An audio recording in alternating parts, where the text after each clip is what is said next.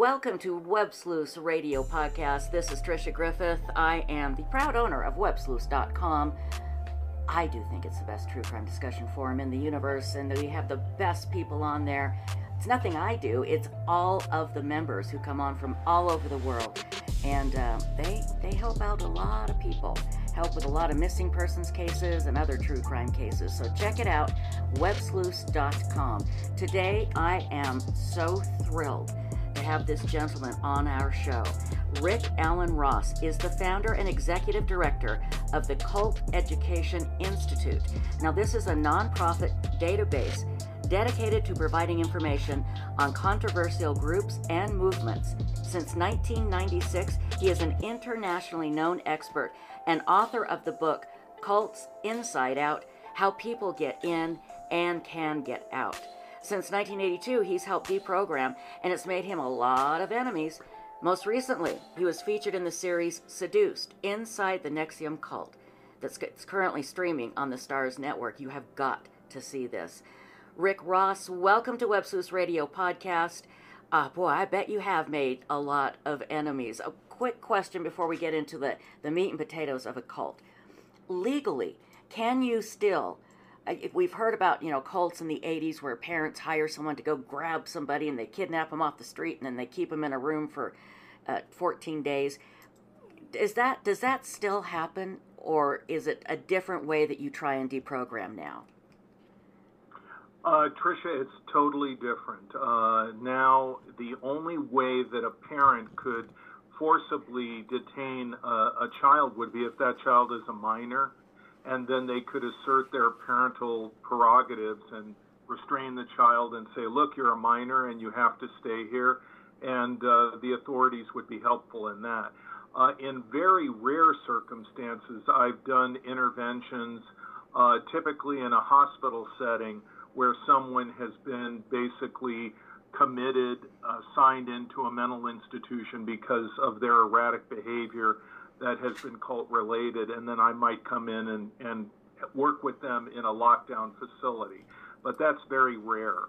So the type of involuntary deprogramming that you're talking about basically stopped by the end of the 80s, around 1990, and very little occurred after that.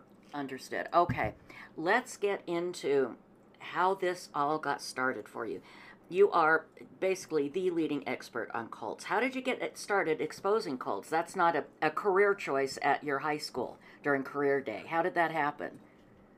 Well, I started out as an anti-cult activist, community organizer in Phoenix, Arizona. My grandmother lived in a nursing home, and a weird religious fringe group infiltrated the paid professional staff of the nursing home and accosted my grandmother. That was in 1982. When I found out, I was, to put it mildly, not happy. And I approached the director of the nursing home, and he did an investigation, and 5 members of the paid staff were fired because of their involvement in this particular group and their agenda to target elderly residents within the nursing home. And that led to me being a community organizer in Phoenix, sitting on a number of committees, then national committees. And during the 80s, I worked for a social service agency and an educational bureau in Phoenix, doing interventions through the social service agency and teaching young people and later adults to be aware of cults. And I had a course curriculum called Conversion Through Coercion that I taught for a number of years. So that's how it all got started. Then I started doing my work privately, and I started traveling all over the United States and later internationally. I've done more than 500 interventions, and I also act as a court expert in custody cases, criminal cases, personal injury cases. I've been qualified, accepted, and testified as an expert in court in 10 states, including United States Federal Court. Wow. Oh, we've got so much to talk about. Before we get to NXIVM, let's talk about what makes a cult. Some people would say all organized religions are cults, and we know that's not the case. How would you differentiate when we're talking about religion? How would you differentiate between organized and a cult? What's the line there? Where do you draw that line? Well, first of all, Tricia, a cult is not necessarily religious. Right. For example, NXIVM was not a religious organization. It was actually a for-profit corporation that sold seminars and touted a philosophy that Keith Raniere, the leader, created called rational inquiry as a kind of cure-all for everything. Then there's groups that are therapy cults, political cults, martial arts cults, multi-level marketing schemes that become cults. What they all share in common, I would call, are three core characteristics. And that would be, number one, that there is an absolute totalitarian leader that becomes an object of worship, is the defining element and driving force of the group. Someone like Jim Jones, David Koresh, Charlie Manson. And then number two, that leader uses coercive persuasion to break people down, change them, lock them into a position of undue influence where they can be easily manipulated. Mm-hmm. We'd call that brainwashing. Okay. But it really is more specifically identified as a thought reform program, as defined by a psychiatrist, Robert J. Lipton, in his book Thought Reform and the Psychology of Totalism. And then finally, the third aspect would be that the group does harm, and then it would be defined as a destructive cult as opposed to perhaps a benign cult. And this would entail financial exploitation, free labor. It could escalate to medical neglect, sexual harassment, sexual abuse, and then it could go even further into criminal activity, as it did in NXIVM, as it did with the Waco Davidians and Jim Jones.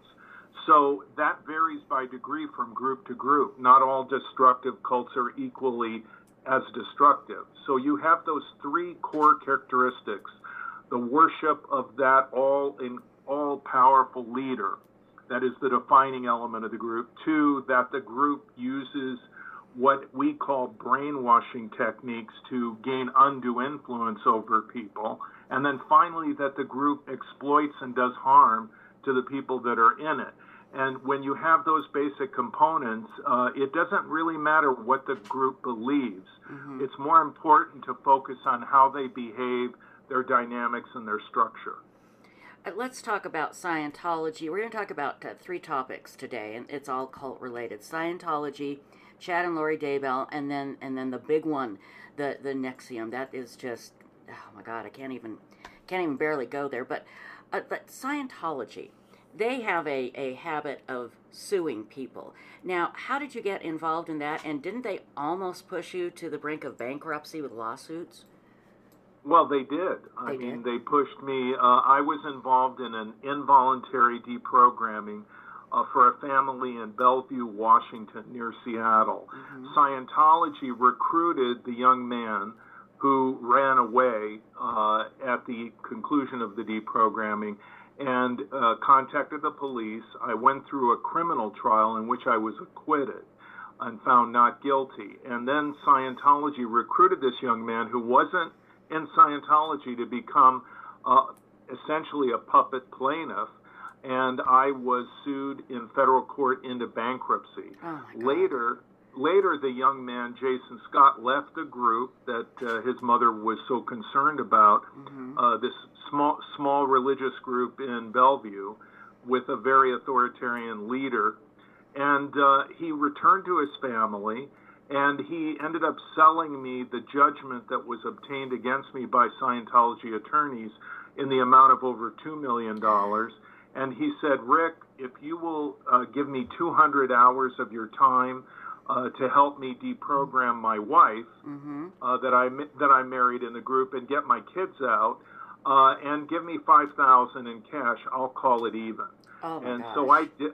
So I did, but his wife never did come out. Mm-hmm. He ended up being estranged from her, divorced. The kids were raised away from him, and he was put in the same position that his mother was once in, cut off from his children.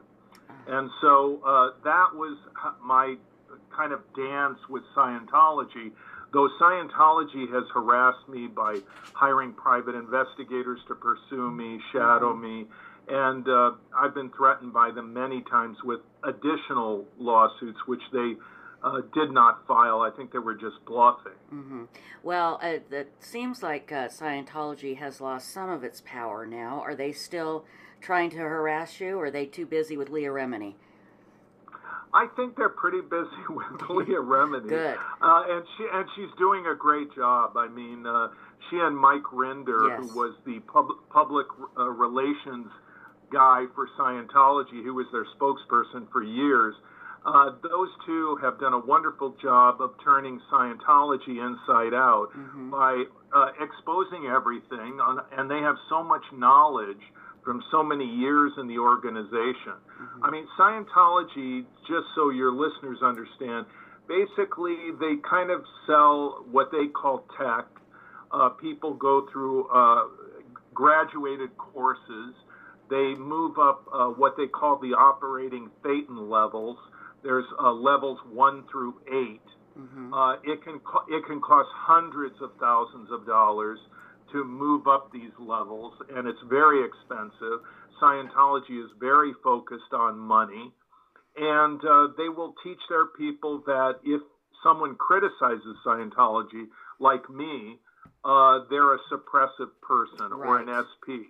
And if you associate with an SP, you can be labeled a PTS, a potential trouble source, which is why I think Tom Cruise, who is a devout Scientologist, has very little to do with his daughter, Suri Cruise, because she is with her mother, Katie Holmes, who I would guess is labeled an SP by Scientology, and therefore Suri, Tom Cruise's daughter, could be labeled a PTS. Oh, how tragic.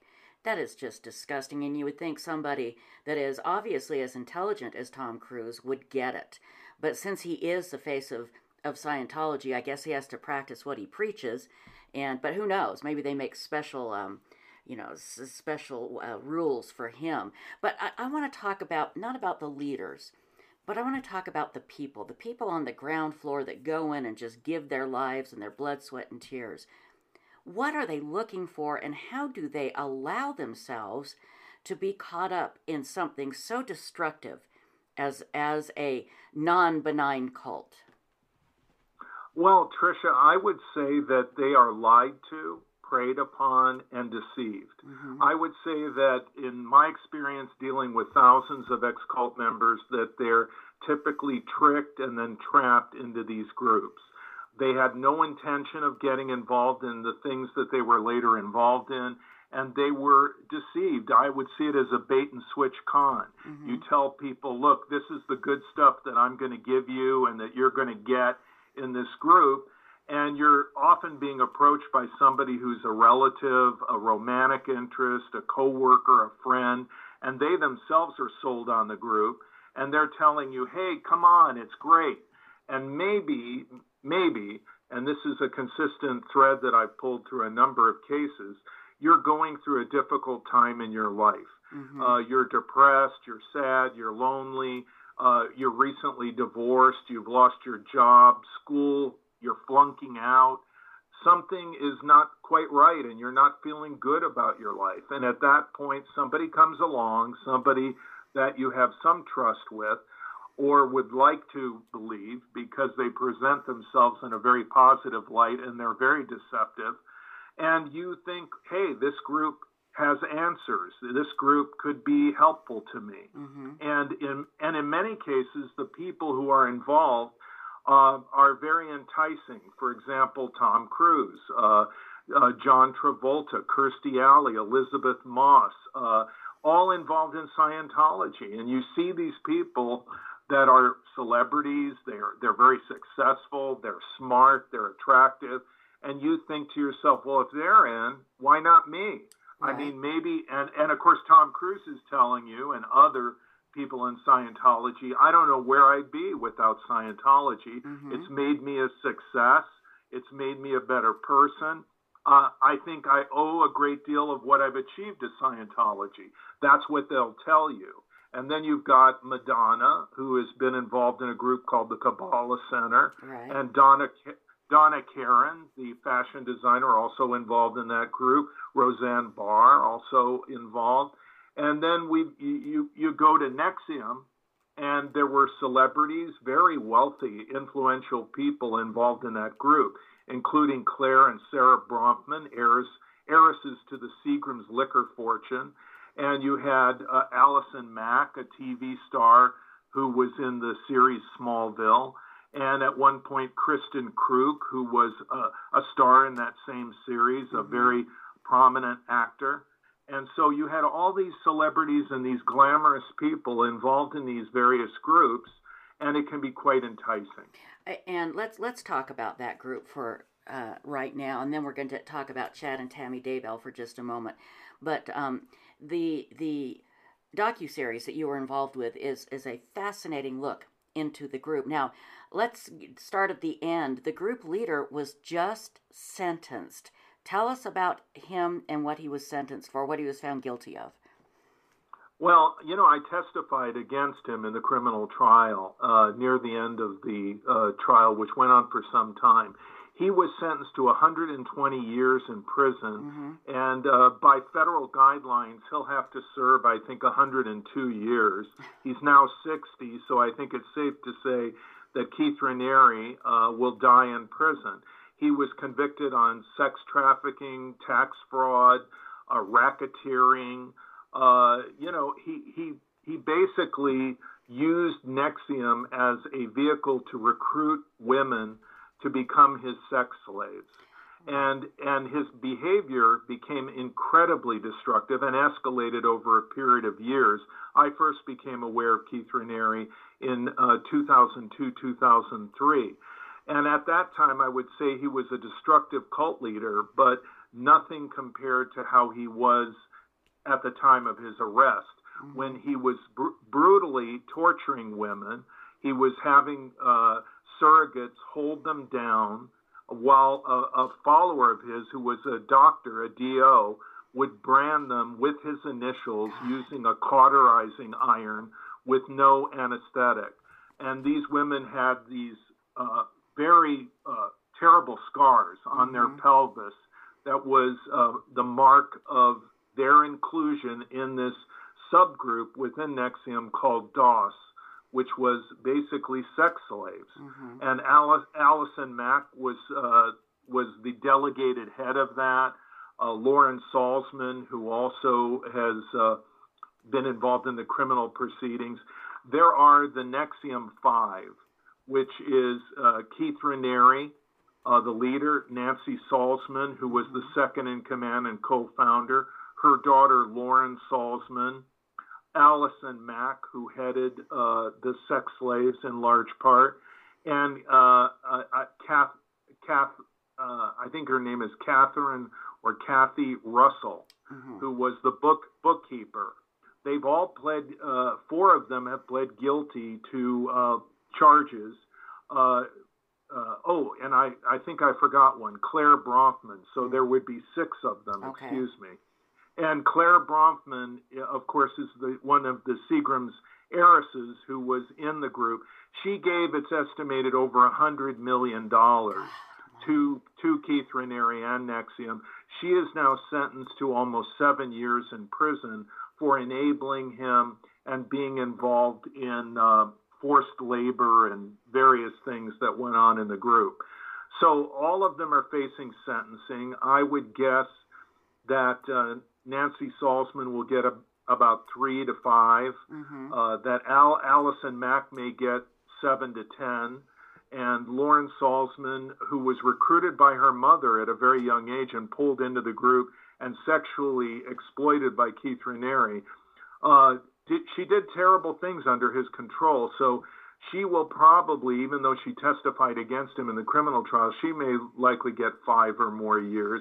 And perhaps Kathy Harris may get probation or some kind of work program. She was involved in charge card fraud was I believe the charge that she pled out to. How that Nancy woman could do that to her own daughter is unforgivable and disgusting. What was NXIVM. I couldn't even begin to comprehend what the hell they were even talking about. It really, Well, it was bizarre.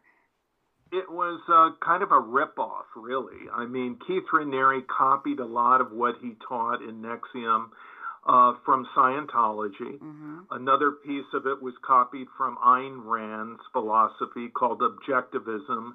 Ayn Rand wrote the book Atlas Shrugged, Fountainhead. And then also his multi-level structure was copied from Amway, mm-hmm. Which Keith Raniere was once an Amway distributor. And then the structure of the seminars, which could go 16 days, was copied, I think, largely from Landmark Education, which does something called the Forum, formerly called Earhart Seminars Training, or Is that EST? Yeah, EST was a big in the early 80s, I remember, yeah. Tricia, they're bigger than ever now. Do not tell me that. Oh, my God. They're global, and I think last I checked, they're bringing in fees about $75 to $100 million a year. Oh. So Keith Raniere he copied all of these sources, and he put together his seminars, which he sold for a lot of money. People would max out their credit cards buying these seminars, mm-hmm. and then he would tell them, if you recruit other people, and this is where the multi-level marketing comes in, you will get a piece of the money from that. But he would drain their money. I mean, I just don't know of anybody who really did well financially other than Keith Raniere and Nancy Salzman mm-hmm. in NXIVM. People were constantly enrolling in course after course and spending a lot of money. And then they would donate money to Keith Raniere as well. And the philosophy that he taught was a rational inquiry, which incorporated a kind of Socratic question and answer method of getting at something, which Keith Raniere called EMs, or exploration of meaning. And this was very similar to Scientology, what they call auditing, mm-hmm. which is you talk with somebody and you keep asking them questions to get at what's bothering them. And in Scientology, people are holding two metal cans in their hands that are connected to a box called an e-meter, yeah. which measures nervous tension, mm-hmm. though they will say it measures the negative reactive mind. And that gives the auditor, the questioner that works with Scientology, a kind of upper hand, because they know when you're nervous, mm-hmm. when your palms are fidgeting and sweating. And they measure it, and then when they ask you a question, they see the needle move to indicate that nervous tension. They then drill down in that. Mm-hmm. And in much the same way, Keith Raniere used EMs and his seminars to drill down and leverage the weaknesses, the pain, the suffering, whatever it was in each individual that he could mine, and then use that to get control over them, to manipulate them. Mm-hmm. And he did this all the time. And in the end, he actually required each woman that became part of this group DOS to give him collateral, which was all their secrets, pictures of themselves, perhaps in the nude. Really embarrassing stuff, right? Whatever they gave him, he would then have control over, and that could be used as leverage to ensure their compliance, their obedience. Mm-hmm. Keith Raniere had just this intense desire to have ultimate power and control over women, and he would humiliate women, he would degrade women, he would, of course, have sex with many women in the group. And this constantly was escalating over a period of years until it ended up in torture. Oh God! Did it start out? Did NXIVM start out as basically a sex trade for this monster Keith? Did it start out that way, or was it more money and then it evolved to sex? It evolved. There was an inner circle of women that catered to Raniere, going all the way back to when I first became aware of the group in 2002. But it was not really all about that. It wasn't as focused on that. Initially, it was a seminar series of courses that were a kind of self-help kind of thing that was supposed to make you a better person and make you a better worker. In fact, he called the program Executive Success Programs. And the idea was, if you become involved with this, you'll be a much better executive, you'll be more efficient, you'll be more productive. And eventually, Forbes magazine did a cover story about Keith Raniere. However, it was not flattering. And in part, it relied on reports that I had published at the Cult Education Institute website. These reports were based on study notes that I obtained through a former member of the group that I had worked with, and I gave these study notes for the seminar series to a forensic psychiatrist and a clinical psychologist. They then wrote 3 analytical papers, which are published at the Cult Education Institute, and those papers became, in part, the basis for the Forbes article, and that also became the basis for Keith Raniere filing a lawsuit against me for defamation, copyright infringement, trade secret violation that went on, Tricia, for 14 years. Oh, dear God. In federal court, until it was dismissed shortly before Raniere was arrested. Oh, it must be so frustrating to you to see what this Keith Raniere and Nancy Salzman and these, I just call them monsters, are doing. And they're doing it, what you can see, they're doing it within the law, but it's illegal, it's harmful. And you're doing everything you can, but there's only so much you can do, and then they turn right around and sue you. It just seems so wrong. And thank you for not giving up. Let's talk about this Nancy Salzman person. Now, she came in once Catherine Oxenberg's daughter, I think that's her name, was part of this. When this famous actress was there, all of a sudden Nancy shows up to one of these, I guess you would call it a recruitment meeting, and tries to get a famous person. That's they used Nancy. She was the big guns they brought out when somebody famous was there. Tell us about her, and was she able to recruit any other famous people other than what you've told us already? Tell us a little bit about her and then what she was able to do, please. Well, she was a very powerful person in NXIVM. Nancy Salzman is an RN, registered nurse, and she was once married to a doctor. She was the mother of Lauren Salzman.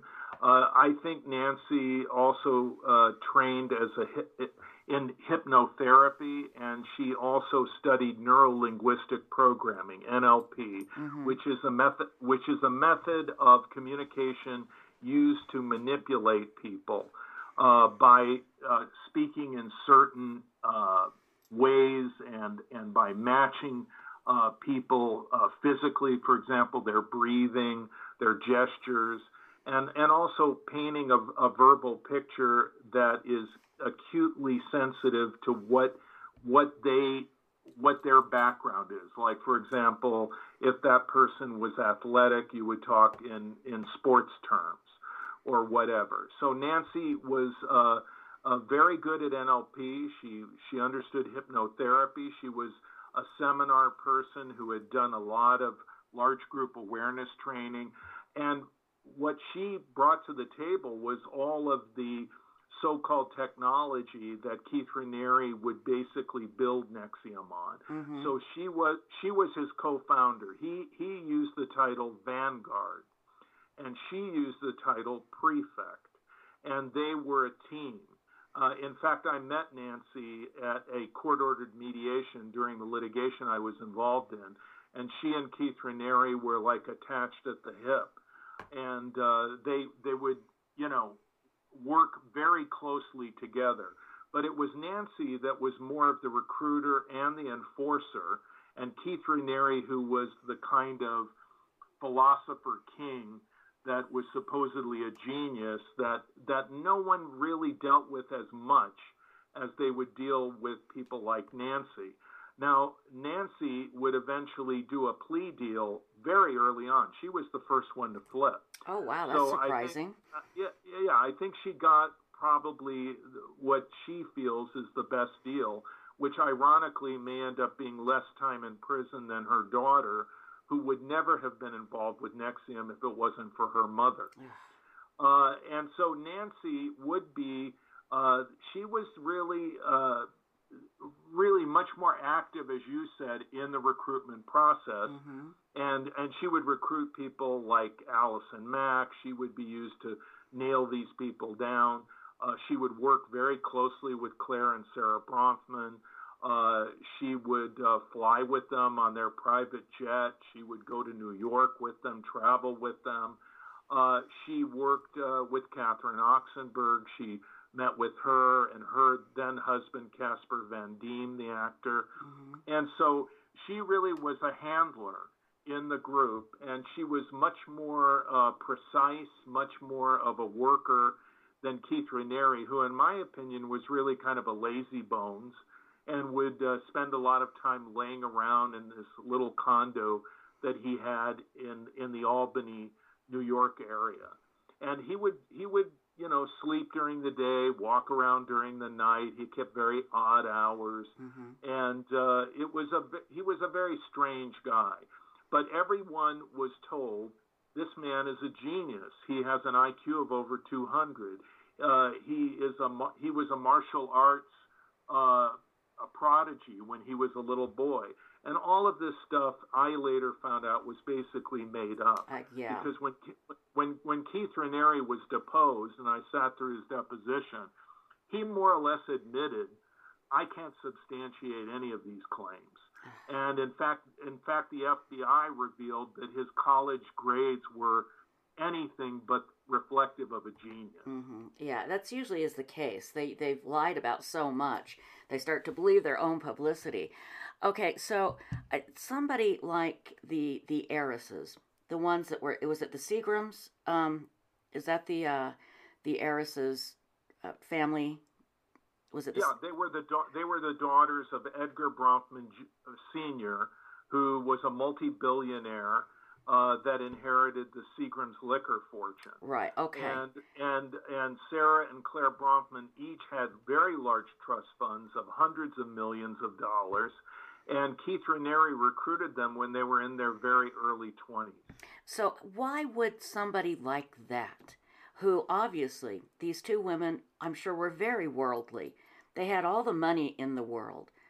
Why would both of them fall under a spell to this little pipsqueak who obviously had issues with who he was as a man, and fall under this spell of this person and turn around and give them all their money and end up going to prison for them?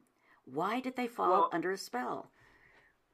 Well, more so Claire Bronfman, who is in prison right now. Her sister Sarah is in Europe and has not been charged, though I think that some of the victims plan to sue both Bronfmans if they haven't already.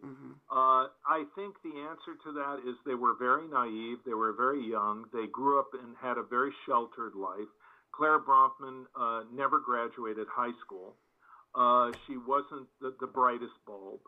Her sister, from what I've heard, is not exactly an intellect either. Oh dear. By contrast, their father, Edgar Bronfman Sr., was a very famous man. He was considered a hero in the Jewish community in the United States and Canada. He advocated on behalf of Holocaust victims. He led the Jewish Congress, World Congress. He was a very towering figure, a hero to many Jewish people, and very well known. And I think the girls they labored in his shadow And I think they wanted to be about something. They wanted to accomplish something. They knew that their father had accomplished great things.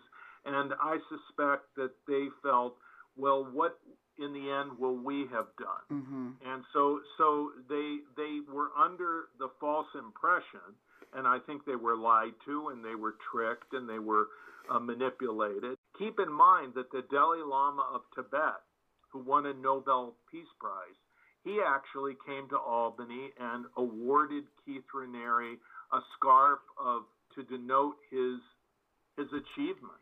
That's right. Oh my God. And there was a photo op with the Dalai Lama. Later, it has been revealed that the Bronfmans gave the Dalai Lama or his foundation or his charity a very big check, more than $1 million, I'm told. Mm-hmm. And he showed up in Albany. He shouldn't have. Many people sent him information so that he would understand how bad of a person Keith Raniere was and how evil the organization NXIVM was. Mm-hmm. There were many victims by the time the Dalai Lama showed up in Albany. But the Dalai Lama, in my opinion, was persuaded by the money that the Bronfmans gave him.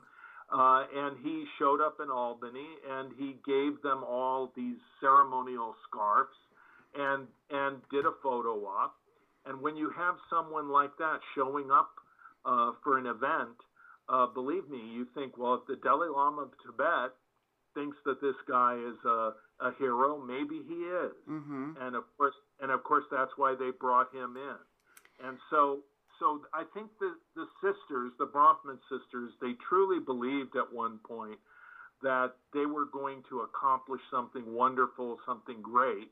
Though I suspect at a certain point, they knew that they were covering up and enabling someone who was allegedly doing terrible things. Mm-hmm.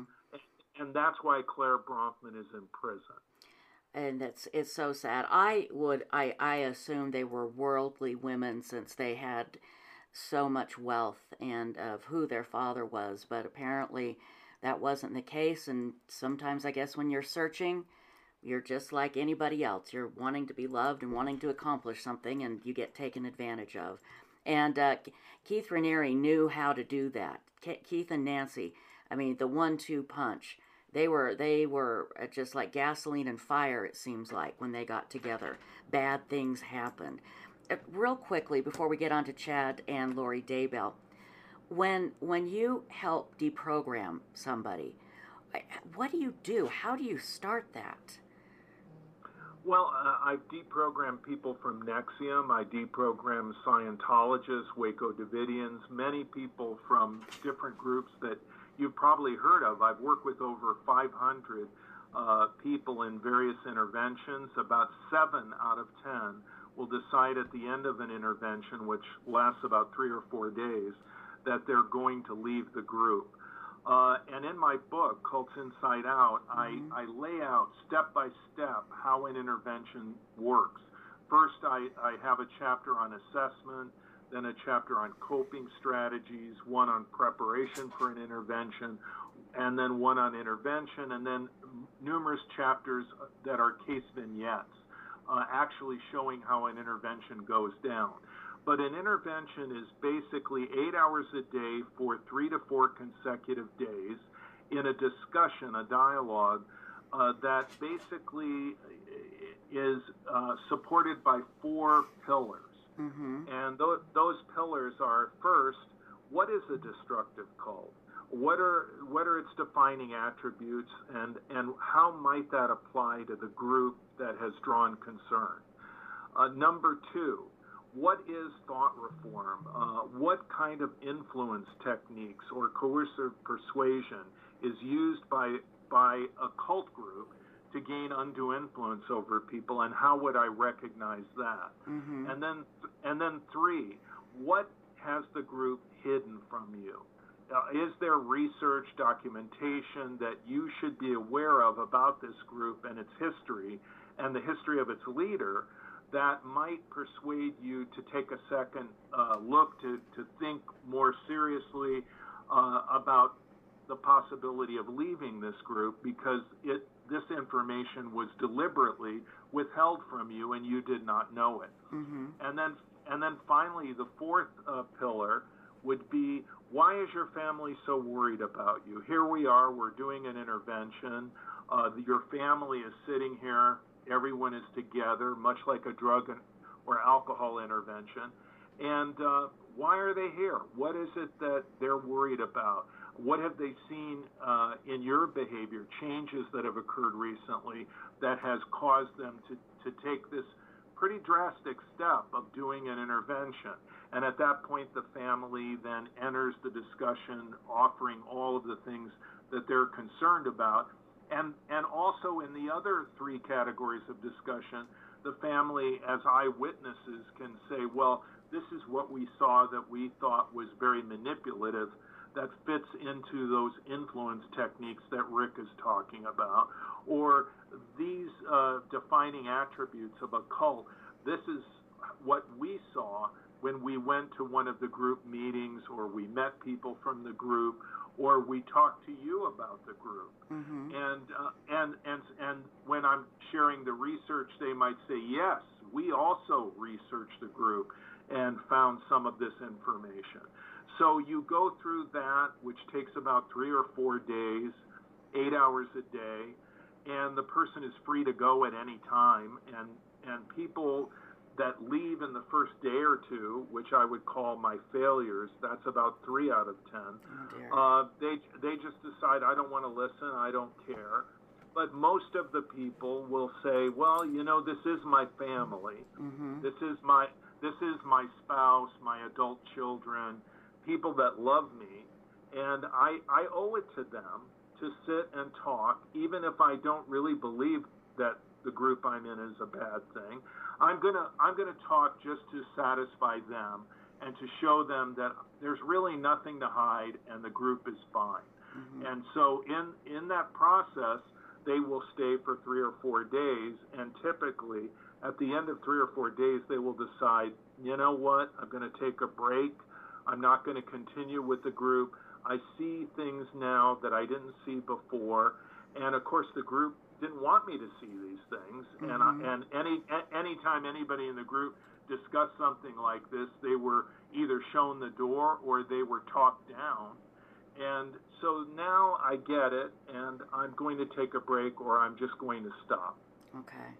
That's a success when that happens. Doesn't it just break your heart when somebody, after all of that work and time and showing them the truth, when they decide to go back? Oh, yeah. It hurt me deeply. In one NXIVM intervention that I did, the young man was just a wonderful person and very kind and he had wonderful parents. Mm-hmm. They loved him very much, and he went back to the group, and Nancy Salzman was directly involved in that.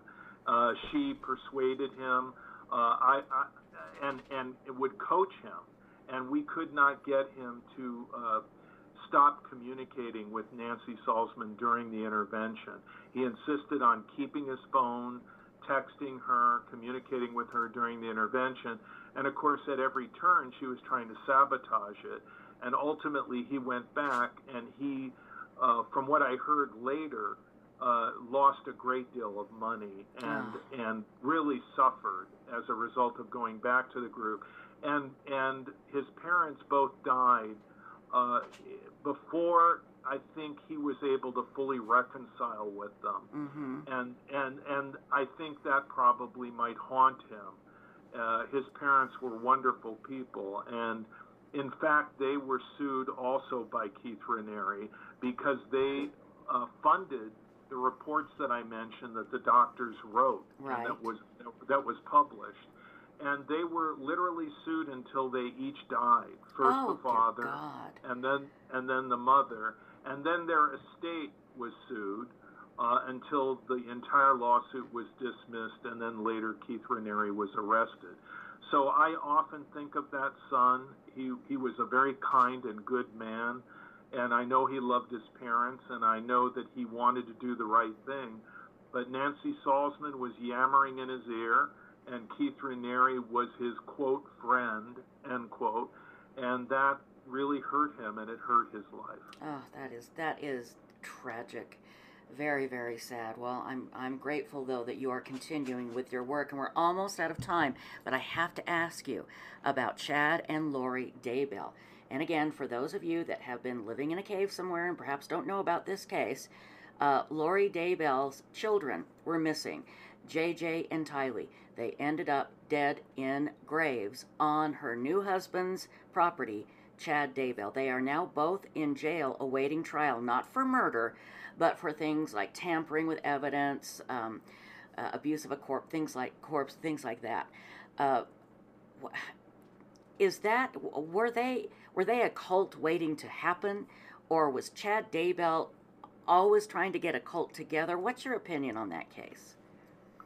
I think Chad Daybell is responsible. I suspect that he is behind the deaths of the children. It's not clear how the children died, but according to people that have talked with Lori Vallow, now known as Lori Daybell, that she believed that her children were possessed, and that perhaps the only way to free them was to kill them. Mm-hmm. And I believe that Chad Daybell influenced her to think that. Chad Daybell was a kind of self-styled prophet who wrote doomsday books that he published. He gathered a small but devoted following of people that were also believers that the end times were near. And I think Chad Daybell used that to create a sense of urgency and dependency upon him as the leader that would provide knowledge and safety for them in this turbulent apocalyptic time. And I think he convinced Lori Vallow, who became his wife, after his wife died, and then Lori's ex-husband died, mm-hmm. and then they married, and they collected a very large insurance policy, I believe, yes. on Chad Daybell's wife, on Tammy, on Tammy's life insurance, and they ended up in Hawaii, and then they eventually were arrested after the bodies were recovered. Mm-hmm. But for many, many months, people would ask, Lori Vallow, where are your children? Where are they? Mm-hmm. And the grandparents would ask, where is JJ? Mm-hmm. And she would never answer the question. And after many months, people suspected that something terrible had happened to the children. And people that know Lori would say she was not a bad mother. She was a good mother in many ways, and that she had a number of marriages. She was divorced a number of times, but that she didn't seem to be a person capable of doing harm to her children. But I believe that under the influence of Chad Daybell, Lori changed. Mm-hmm. And I would liken it to another couple that some of your listeners might have heard about, which had to do with the kidnapping of Elizabeth Smart. Oh, very much so, right. A 14-year-old girl mm-hmm. in Salt Lake City, in a wealthy family, and a man who called himself an end times prophet, Brian Mitchell, mm-hmm. came into the Smart home in the middle of the night, abducted the 14-year-old girl, and he and one follower, Wanda Barzee, believed that she needed to be his polygamist wife. She was raped. She was abused. She was isolated. She was tied up and put in a pit to secure her. And Wanda Barzee was Brian Mitchell's only follower. And eventually, after Elizabeth Smart was rescued by police near Salt Lake City and recovered by her family, Wanda Barzee would offer damning testimony and information to the prosecution, and she would get a much more lenient sentence than Brian Mitchell, who mm-hmm. is now in prison for the rest of his life. And I would say Mitchell, like Chad Daybell, a very powerful personality that really took advantage of Wanda Barzee. And I think that Chad Daybell has taken advantage of and manipulated Lori Vallow. Mm-hmm. Right. And that's going to be interesting to see, because their court cases have now been joined, and it's going to happen. We're not sure when, but sometime next year. I cannot thank you enough, Rick Ross, for coming on today. You've answered a lot of our questions. I would highly recommend everybody, of course, watch Seduced Inside the NXIVM Cult, that is streaming now on the Starz Network. But a great gift for that true crime person that you love is the book.